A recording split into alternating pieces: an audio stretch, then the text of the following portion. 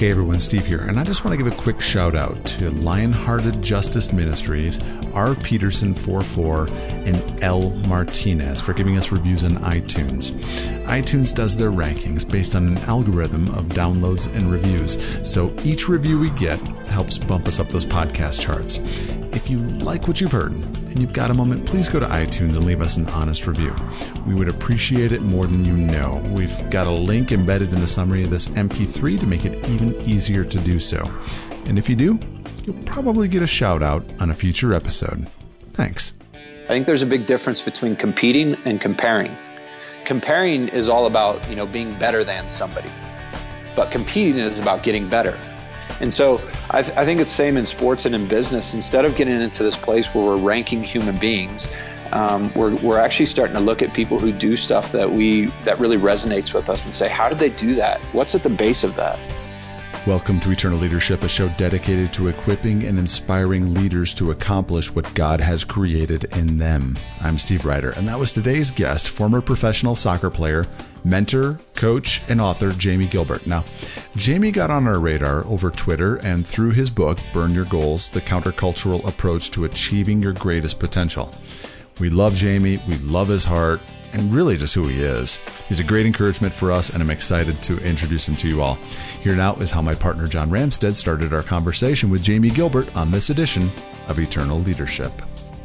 All right, Steve, today on Eternal Leadership, we have just a great friend of the show, Jamie Gilbert. Mm-hmm. He reached out to me. He's been listening to the podcast, and we got together in person for coffee. And when I heard his story, I'm like, we have to have Jamie on. People might have heard the episode with Daniel Henderson on just having this deeper life. And Jamie's been mentored by Daniel, was a professional soccer player, and just has this incredible journey into what he's doing now. He started a firm called Train to Be Clutch. That's how I actually first found out about him. And he wrote just in this incredible book called Burn Your Goals, The Countercultural Approach to Achieving Your Greatest Potential. And when he talks about achieving your greatest potential, Jamie has done it in his life and is equipping and inspiring people to do that. So, Jamie, welcome to the program. Hey, guys. Thanks so much for having me. Well, as we get started, I'd love for you to just share a little bit about your background and your journey, and then I definitely have a list of questions here for you. I don't know if we'll get to them all, but we'll do our best. So let me turn it over to you, Jamie. Well, so my background, I grew up playing soccer in Oklahoma in a town called Broken Arrow, and I got to be honest, at that point, soccer was my life. I started playing soccer because the girl next door, who was really cute, she started playing when we were about 9 or 10, and she was beating me all over in the streets. And so I was like, all right, Mom, we got to sign up. I got to get into this. And from there, I just really had a love for the game. And so I played soccer. I mean, it was pretty much all that I did, all that I thought about. And I heard a lot of stuff from people about, having goals and setting that stuff. And so I did, and I set crazy goals. I would dream and I wanted to win a World Cup by the time I was 18 years old. I wanted to captain the U.S. national team. I wanted to play overseas for an Italian club called AC Milan. And, I wanted to be the World Player of the Year. And I had all that stuff taped up on my door. And in the mornings, I would do sit-ups, and I had a ball that was actually hanging down from the bottom side of my brother's top bunk bed. And I'd be doing sit-ups and heading the ball. Like, I was just absolutely crazy about this stuff. And had a pretty good measure of success in Oklahoma. I think when we were 18, our club team was one of the top 4 teams in the country, and I was an integral role in that. And so I kind of always thought things were just going to roll out from there, and it was just going to be this steady incline of success. And I got to be honest with you. Soccer became everything to me, which led me to this roller coaster in life where, some days I would feel like, I operated out of a 3 out of 10, and I would feel like a 3, whether that's because the guy was marking scored and beat me or whether I just couldn't remember anything great that I did or nobody said anything to me after the game. And some days I was at a 10, it just felt like the world was, it's that Frank Sinatra song, I got the world on a string and I'm sitting on a rainbow. And I realized for after a little while that, soccer really was the source of my joy and sorrow. And I grew up in a Christian household. My parents never forced anything upon me. Very, very loving people, very, very gracious. And, they never told me, hey, we love you when you win. And, when you don't, they were just, it was really a source of unconditional love. And so soccer was everything that I did. I went to Vanderbilt University and played there. And it wasn't necessarily the success that I thought we'd have. We didn't make it to a conference tournament until my final season. And after my junior season, things really turned around. We came back from Christmas break, and our coach called us into the locker room, which was kind of weird. And, he walked in and he's like, guys, I don't really know the best way to say this, but they cut our soccer program. And we're all just like, hold on, this guy doesn't joke around. And he's like, yeah, they cut our soccer program. They're adding women's swimming and women's bowling. And so, if cutting the soccer program wasn't bad enough, they were adding women's bowling. And that's what was making way. And for me, it was it just felt like there was this insurmountable change in my life that I had no control over. And immediately at that time in my life, I didn't understand about having parameters and limiting beliefs, and that there were possibilities outside of what my pea-sized brain could understand. And so at that point, I thought it was all over, and I burst out of the locker room. I went running out to the soccer stadium. I was in tears and just sobbing. And I called my mom. She didn't answer. And I called my dad, and, I was sobbing on the phone. I was like, Dad, they got the program. I don't know what to do. And, my dad, really, really strong faith in Christ. He's a Christian counselor in addiction and family health. And I'll never forget it. He just said, okay, we'll pray about it and we'll figure it out. And to be honest, when he said that, it was like all the noise stopped in my life. And I was like, wow, we're going to pray about this. And it was something that I work with people in leadership on, and I work on myself, is trying to make sure that our confidence outweighs other people's anxiety.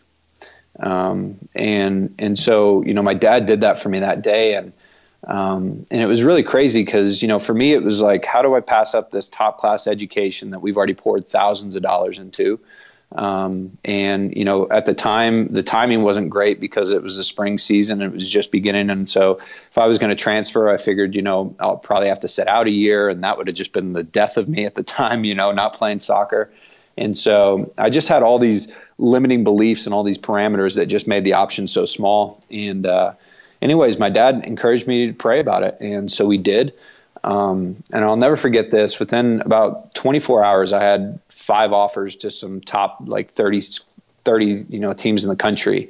And so it was when one day after praying. Yeah. And it was just really crazy. And, a lot of teams knew that they had heard what happened. And so that, they were looking for players. And so I had a couple different options. One, we were just talking, my family's from Michigan, Michigan alum. One was to actually go to Michigan, and that really excited me. I was like, man, finally I get to wear maize and blue, how cool would that be? And I remember just praying about it one day, and I heard a knock on my door in my dorm room, and I was walking through the hall, and I was just praying to God. And, I didn't have a stellar prayer life at that time. It's not something that I leaned on up until that point. And I was just praying, and I said, God, just show me where to go. And I opened the door, and there's this guy named Austin Woolard. He was at Vanderbilt playing soccer too, and we grew up a little bit together. And the first thing that he said to me is like, Jamie, I think you should go to Memphis. And, he doesn't remember saying this. And to this day, I don't know why he started the conversation that way. But he came in, I don't know what we were talking about. We probably played something on, the PlayStation. And right after he left, I was like, all right, I'm going to Memphis. And I called my parents, and I was like, I think this is where I should go. They're like, great. And 2 days later, my wife now, Amy, she went to school with me. She's a year behind, and we were dating at the time. And she drove me down 2 days later, and I started at Memphis. But the real change that happened for me, once I got to Memphis, I knew absolutely nobody. And so it dawned on me, like, I have a chance here to become the type of person that I want to be. And that really didn't dawn on me before, because I went to Vanderbilt with some guys who I played club ball with growing up. So they all knew me for what I did, and I kind of fit into that mold. But when I knew I didn't know anybody, and I started reading scripture, I was like, man, I could be anybody. And there's a guy on my team named Tim Lonergan, at Vanderbilt, and we played the same position. He didn't play a whole lot because I beat him out of our position. But this guy loved Jesus, and he never preached to us, but you could just tell. And he, even though I was beating him out of our position, he was the one guy who just treated me with absolute unconditional love. And he would tell me after games or, at practice after a weekend we had games, he'd be like, Jamie, these are some things that I saw. Do you want to work on some of these things together? And I'm thinking to myself, like, dude, you should be like sabotaging me and licking your lips because you're going to get to play. And I thought about it and I was like, I want to be like Tim. And I knew Tim loved Jesus. And so I started reading scripture like crazy and getting involved in some Bible studies. And it really just had a significant impact on my life and led me to, really start devoting a lot of my future and a lot of the decisions that I was making to prayer. It really started to change things. So anyways, from Memphis. So Jamie, that one interaction with Tim and really seeing, I guess, just an authentic, heart of Christ coming through without him sharing scripture or the gospel, sounds like that was a real inflection point in your life. Just one person being authentic to who they were and who they were created to be. Right. And it wasn't one interaction. That's the thing, John. It was 2.5 years. And I know, like I was telling him at the time, I can remember a conversation one time and I told him, I go to church and, my family speaks in tongues and all this stuff. And my life at that point was very incongruent with scripture. I mean, drinking, girls, just all sorts of stuff. And so it was 2.5 years of him just really being that unconditional source of love. And he didn't even know this. Like I talked to him like maybe 2 years ago and I was like, Tim, did you know all this happened? And he's like, no. Like he had no idea that the way that he was treating me 2.5 years later was actually like discipleship in reverse. And one of the things, I get to speak to a lot of people, a lot of different groups. And every time I speak, somebody comes up to me and they're like, hey, so, it sounds like you're a believer. I'm like, yeah. And they're like, hey, I want to, how do I tell people on my team or in my organization about Jesus? And I'm like, well, don't. And I always ask them this question. I always say, are you willing to engage in a real and meaningful relationship for the next 40 years with that person, regardless of whether or not they come to Christ? And it's really interesting to see the consternation on their face. And I've had people explain this to me that like the human side of them is kind of like, yeah, they're people. Like I should treat them great. But then like, the Christian side of them is like, wait, is that okay? Like that this person doesn't come to Christ? Like, shouldn't that be what it's all about? And, I just see a lot of times that when we treat people with unconditional love, it really has more impact on them than anything that we could say. And so, I send out video tweets all the time. And one of the things that I love to send and just remind people of when they follow me is that people are craving two things. We're craving to be authentically heard. So like genuinely listened to and to experience unconditional love. And in my experience with people that I get to interact with, when I can treat people with that unconditional love and they feel that, it's something that they haven't felt before. I'm not telling them that they need to do anything. I'm trying to help them understand that their worth comes from who they are, not what they do. And so it's not about an outcome, like I want them to convert or change their behavior. It's about just sowing into them without any expectations of anything coming back. Right. And so, it comes back to this concept. There's a Greek word that's it's icon, E-I-K-O-N. And it's the Greek word that's used in Genesis 1:26 that says God created man in his own image. And I remember I went on to play soccer in Ireland, and I went to a Bible college out there. And I remember this guy, this New Testament theologian, Scott McKnight, he said, we're all cracked icons. We're cracked icons in need of restoration. But we do have that icon, that image. That's what we were created in. And, I really do believe that we all have this longing for unconditional love. And I think that a lot of times we mistake that our value comes from what we do instead of who we are. And so, like, if you just think about, take sports, for example, and you turn on the Golf Channel or you turn on ESPN, the reason we're going to talk about you is because of something cool that you did. Not really about who you are, but something cool that you did, right? So one of the guys I get to train who's on tour right now is Kevin Streelman, and they're at the Masters, and he won the par 3 yesterday. Well, they start talking about who he is and the heart behind what he does, but they only talk about that because he actually won the par 3 contest. And it's really interesting because a lot of us start to buy into what society promotes, that, if you do cool stuff, then that means you're in this upper echelon of human beings.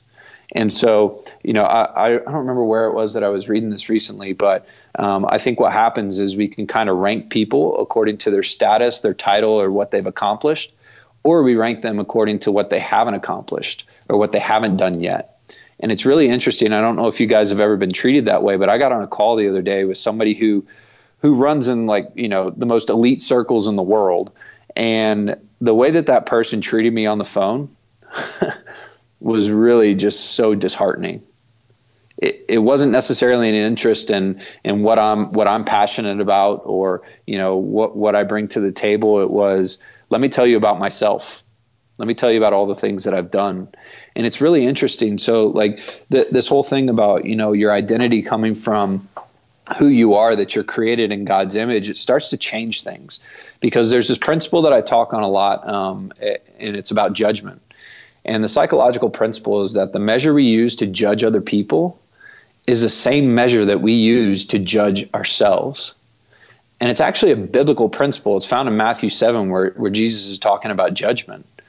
And so if we're looking at other people and we judge them according to how much money they have in the bank account, or, one of these stupid arbitrary things of how many Twitter followers they have, then we start to judge ourselves according to that same standard. And if we have a lot of Twitter followers, we're like, oh man, I'm pretty good. But if we don't have a whole lot of Twitter followers, we're like, man, I pale in comparison to this other person. And this shows up in business and sports and relationships and it's working everywhere in the community. And so what are, because you shared this with me when we got together for coffee, and I'd like you to unpack this a little bit. When you have this mindset and you're judging people from a certain perspective, what does that do to yourself and the potential that you could have? And then how do you move past that? Right. It's a great question. And so I think what happens for a lot of us is we get into this comparison game, right, where we're comparing people. And I use this little tagline that, really shed some light for me. I think there's a big difference between competing and comparing. And so I encourage people to compete, but I try to help them move away from comparing. And so comparing is all about, being better than somebody, but competing is about getting better. And so, going back to the proverb, iron sharpens iron, competing is looking at somebody and saying, hey, I really love your spirit and how you do stuff. So my mentor, Daniel Henderson, I love the fact that I really feel like he lives this thing that he talks about, that there's sufficiency in the Holy Spirit. Like we don't need a whole lot else. Like if the Holy Spirit really is Jesus, God, if that's really what laid the foundation of this earth, then we should rely on that. And that makes a radical change in how we do church or how we do functions.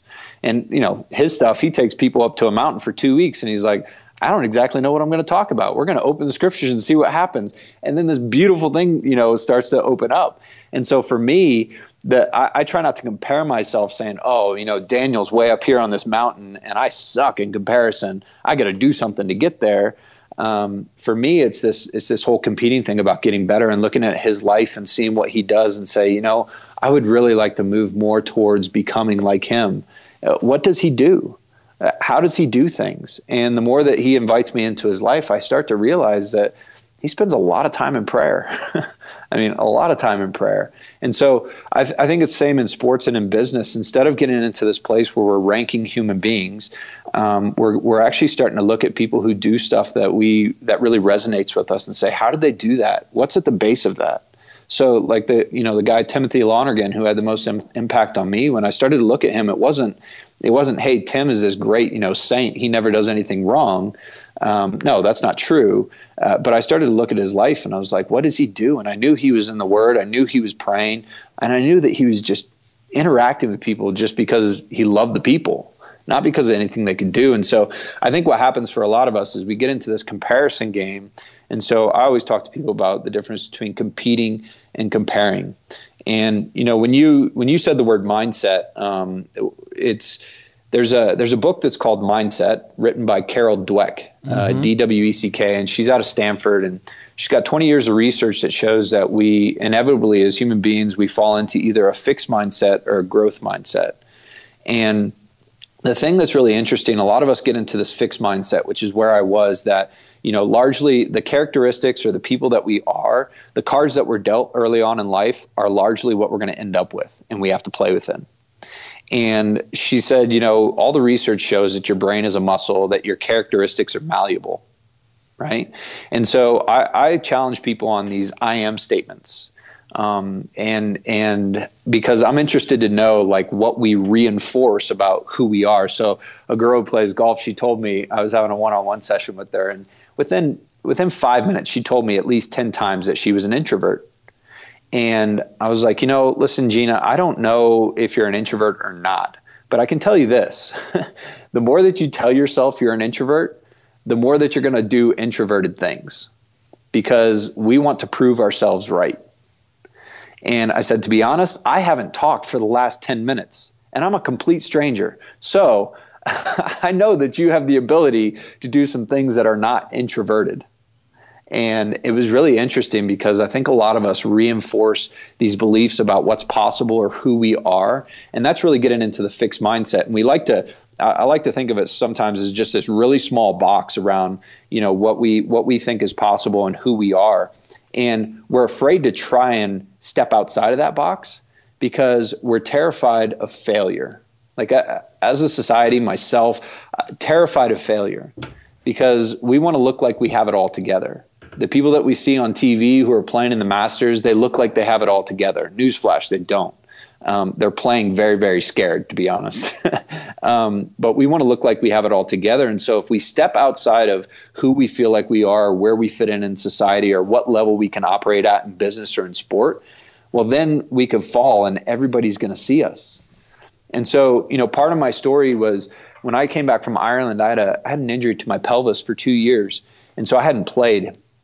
And when I came back to the States, my business partner and my best friend, who actually, he started training to be clutch and I joined with him.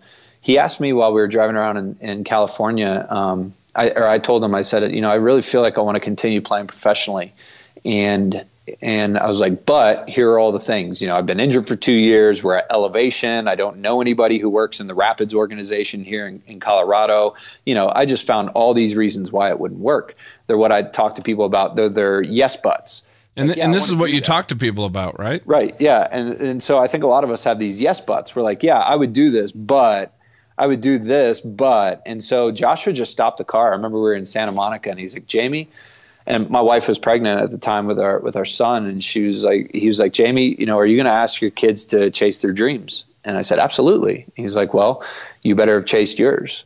And that was like a hit in the chest. I was like, all right, this makes no sense, but maybe maybe that's why it makes sense, is because it makes little sense. And so anyways, I was reading a book at the time that was called In a Pit with a Lion on a Snowy Day, which is a fantastic book. A guy named Mark Batterson, who is a leader at a big church in DC.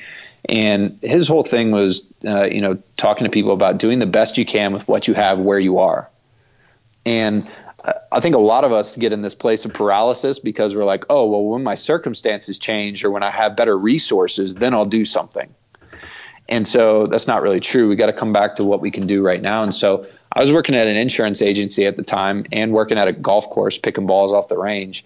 And I decided, I'm going to go out to the Rapids organization. I know nobody. I'm just going to drive out there, go to practice, see if I can meet a coach. I'm just going to extend my hand and say, hey, can I come play with you guys? Now, I don't know if you guys know anybody who started their professional career that way, but to my knowledge, that had never been done. But I was like, that's something that I can do. Like, I can do that. Is it going to be comfortable? No.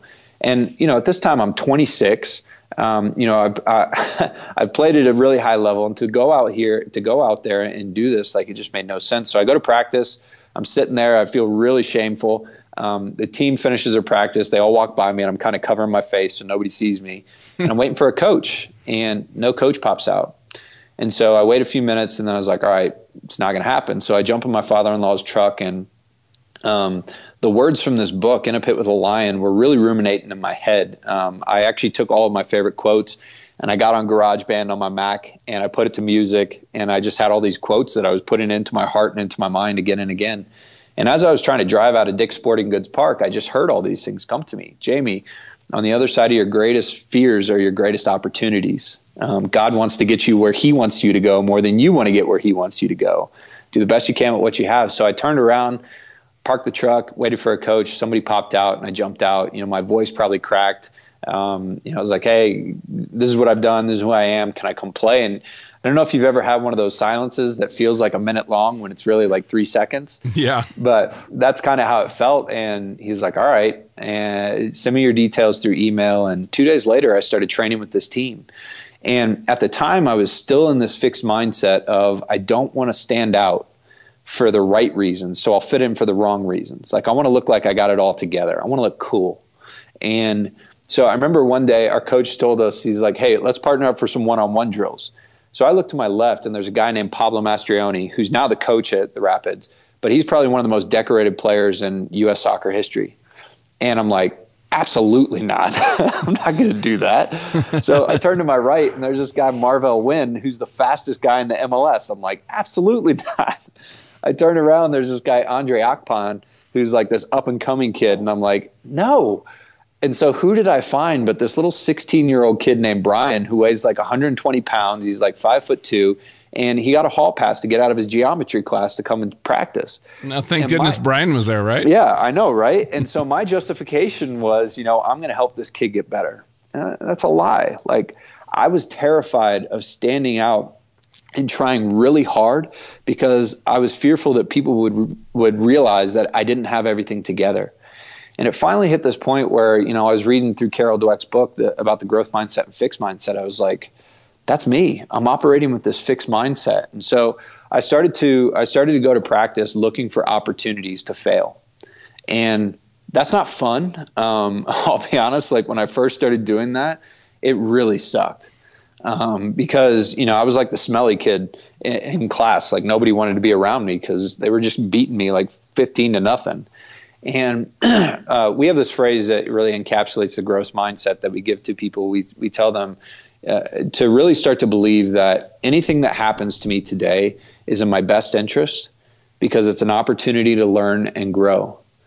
And so I started looking for some of these growth opportunities, started taking on some of the better players on our team. And, I was getting beat 10-0. But it was really interesting because instead of trying to prove myself or just look good, I was actually trying to get better. And I started to study, like when I was getting beat, I started to study like why these guys are doing better than me. Like, why are they beating me? What are they doing with their hips? Like, where are their eyes located when they're dribbling? Like, what kind of things do I bite on? What kind of fakes? How do they defend me really well? And I started to amass all this information about how some of the best in the world do what they do. And it started to change. I was starting to be able to hang with them in those games, and that really didn't matter to me because I was trying to figure out, all right, what did I learn today? How did I learn and grow? Instead of, what did everybody think of me? I wasn't ranking myself saying, Jamie, you were an 8 out of 10 today or a 2 out of 10 today. And let me tell you guys, like I trained with this team for 4 or 5 months, and it was the hardest thing I've been through spiritually, physically, and emotionally. And in 4 months, I got 3 constructive comments. One was from one coach who just looked at me and he said, Jamie, I can see your fitness is getting better. That's all he said. And that was after the 3rd month. One other guy who said, Jamie, you're looking a lot stronger. That was after the 3rd month. And the 3rd constructive comment that I got wasn't even a comment.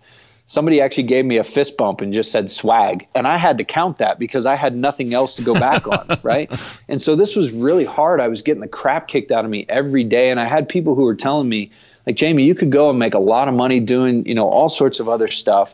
And I was like, man, I could do that, but this is hard. And I feel like I'm getting better. And I feel like this is what I'm passionate about.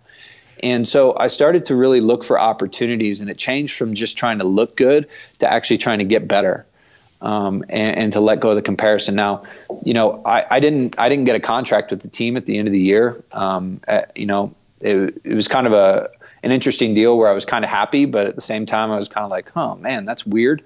But I tell people all the time now, like in their sport or in their business, the most important thing about what they're doing isn't necessarily the result. It's not the result. The most important thing about your sport or your business is who you become and the influence that you have on other people. Because what we do with people, and I do this every now and then again, like we have people write out their obituary, what they once said about them when they're on their deathbed, and never does it come back, hey, I earned this much money, or, I closed this many deals, or, I won these championships. It's never any of that. It always comes back to two things. It comes back to who we become as a person and the influence that we have on other people. And so I try to help people, whether it's in their sport or in their business, start to put those first things first. C.S. Lewis has this quote. He says, when you put first things first, second things won't be suppressed, but they'll actually increase. And so we try to help people put who they're becoming and the influence they have on other people first, and so that their sport actually becomes the training ground for who they're going to become. Because most people are being used by their sport or used by their business, and they're not necessarily using their sport or business to become the type of person that they want to become and have the influence they want to have.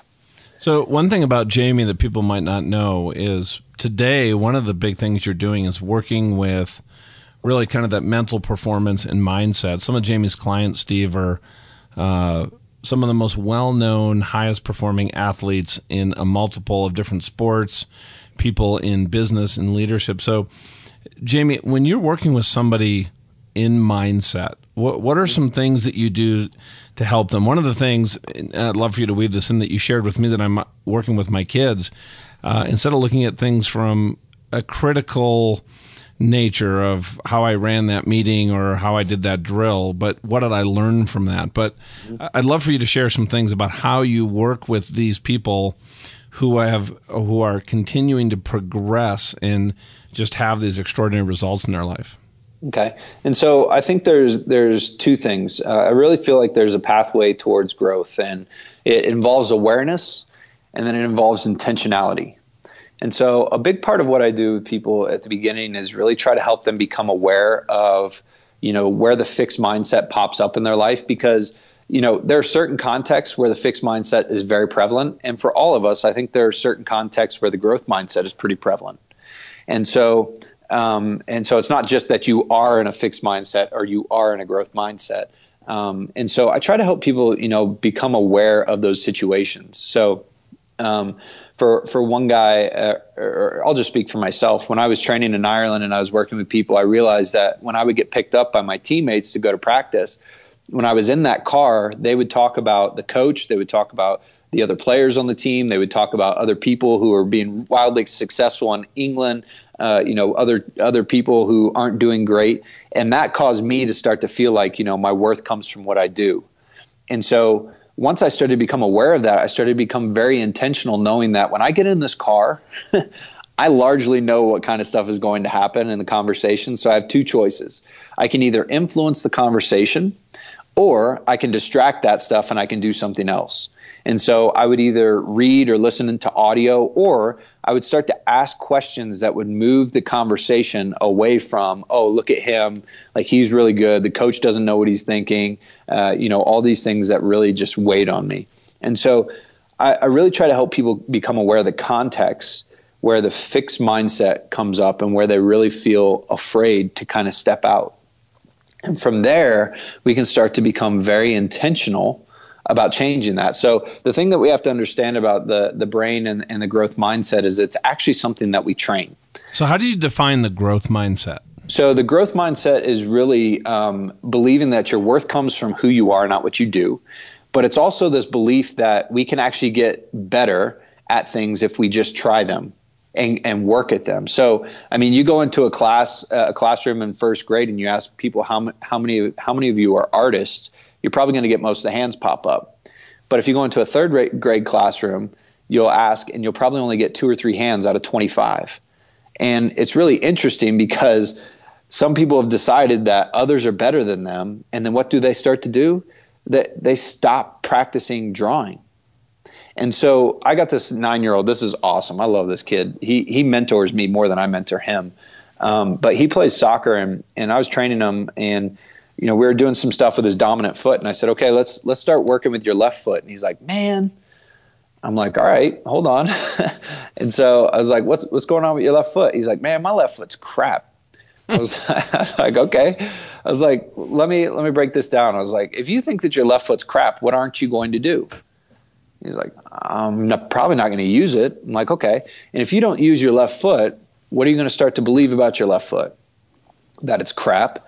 And I had to take him another step further. I was like, all right, and if you believe that it's crap, what aren't you going to do? He's like, I'm not going to use it. All right. And if you don't use it, what are you going to start to believe? And so we go down this spiral where we reinforce these behaviors. One of the reasons I used to say I wasn't good at math, one of the reasons I was crap at math was because I would go to the back of the book and I would get all the odd answers and write them down, and then I'd guess at the even ones. I didn't put in the work. And I had this belief that, the Gilberts are not great at math. Well, something you did with your son, though, I think is very powerful that people can bring into their lives, both in every area of their life.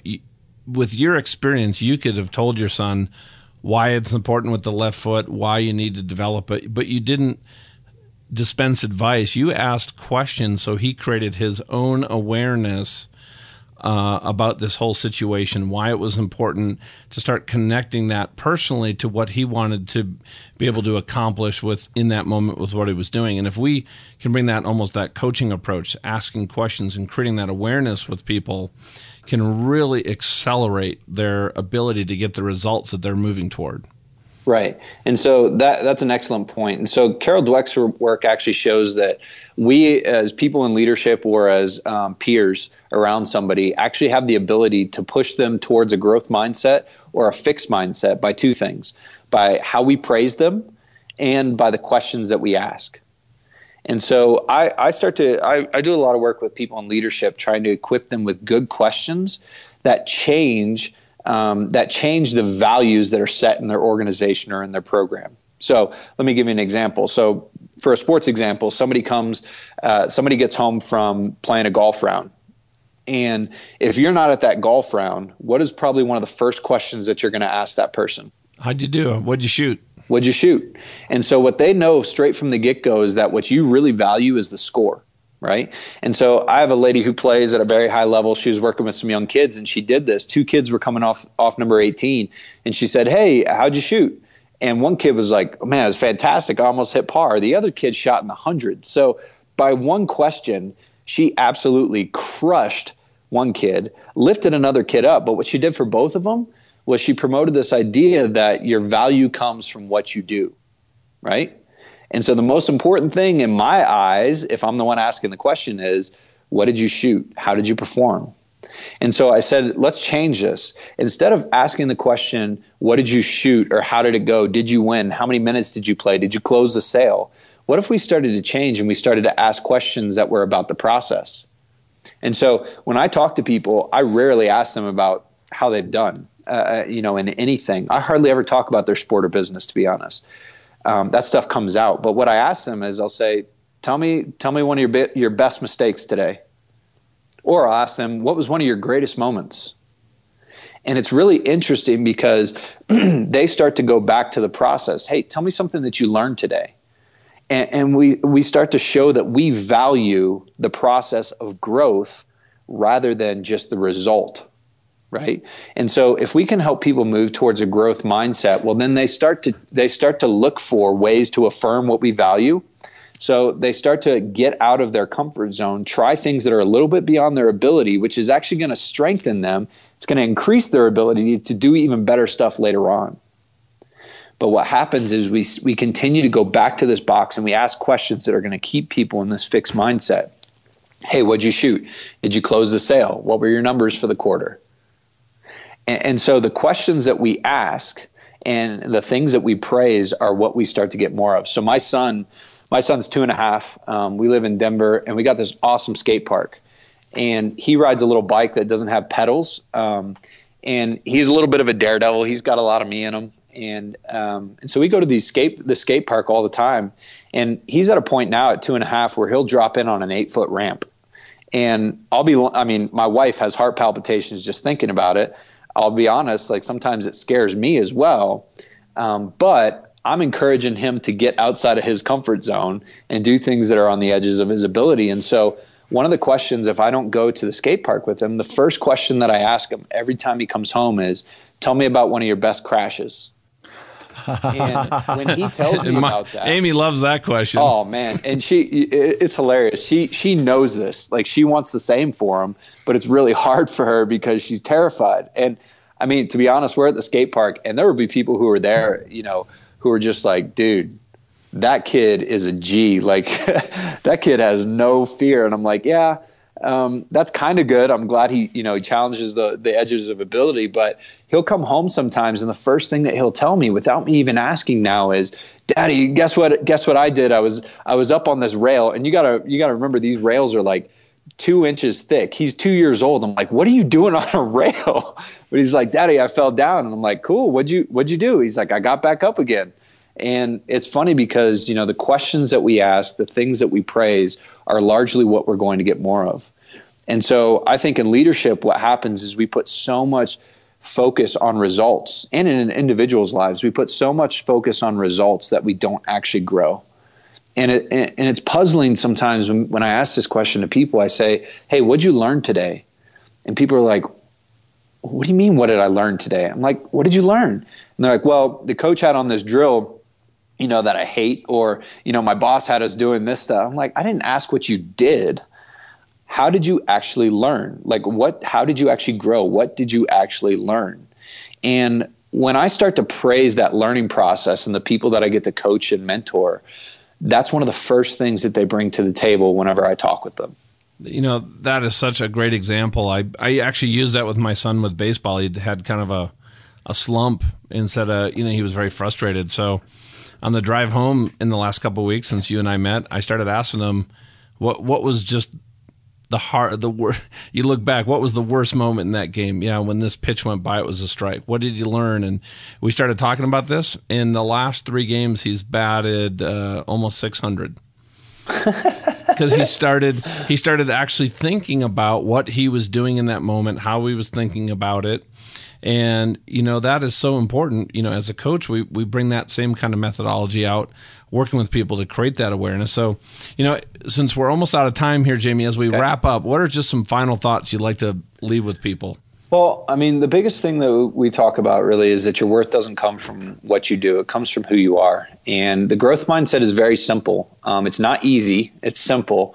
And you got to remember that we have, years of training in this fixed mindset. And so to be able to reverse that process, we have a really simple tool. I'll give it to you guys. You guys can give it out as a PDF or however you guys want to do it. But it's called a What Went Well journal.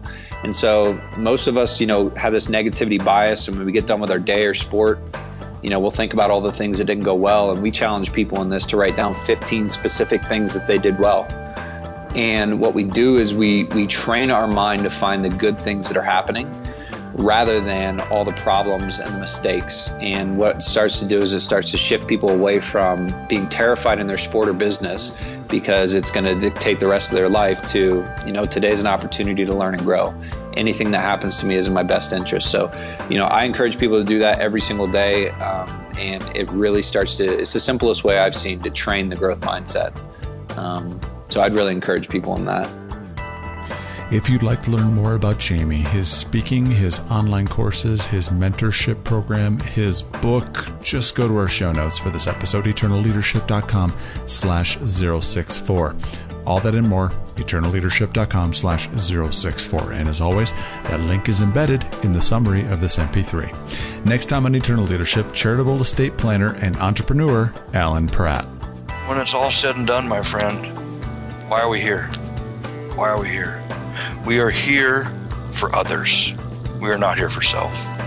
And so if we're here for others and God's blessed us with some financial wherewithal to apply into the life of others, and we just haven't figured out how to get that going yet, then that's a wonderful journey to embark upon.